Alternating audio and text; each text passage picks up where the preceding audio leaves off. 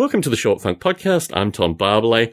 Today I'm going to talk a little bit more about this persona thing that I'm trying to embody for the Kickstarter, the music around the Kickstarter and these ideas. There are various political perspectives that I put out in these Short Funk recordings, and to a certain extent Stone Ape and these kind of things, which to me at least seem relatively coherent. Like, I can go back, I've got sources that back them up. I feel, in general, very positive associated with this information, and it's information that's rarely talked about, rarely embodied in anything.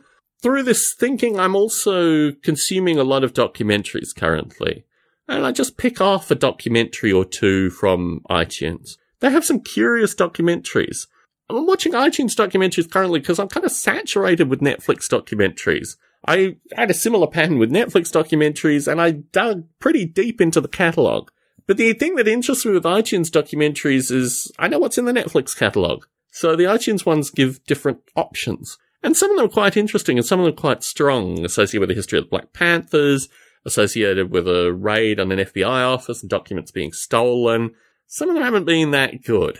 But through this, I'm forming a view that a lot of the stuff that I talk about in this context, this political manifesto, for want of a better term, you know, there's echoings of this in the 1960s and early 1970s, particularly, you know, the racism stuff, the anti-war stuff. I mean, all this stuff, the racism stuff is broadly called civil rights, but it actually refers, I think, very strongly to institutional racism that still exists to stay.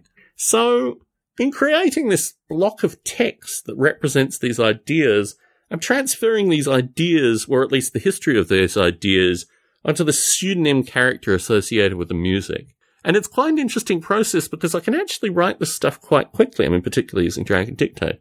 And it follows very logical flows. And it really is quite curious to me that this information, at least from my perspective, from what I consume, is relatively unique and not really talked about in, like, you know, direct consequential ways. So, to this thing, I put this manifesto, for want of a better term, together. Fits in with the music. It explains a lot of behind the music. It also functions as something that can easily be offered in a Kickstarter, aside from, you know, all the other stuff that's normally offered with a Kickstarter.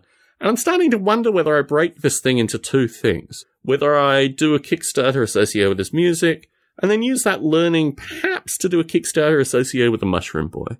And in that light, no doubt this will be a topic for a future Short Funk recording, but I just wanted to put it out there. Tom Barbalet in San Jose, signing out.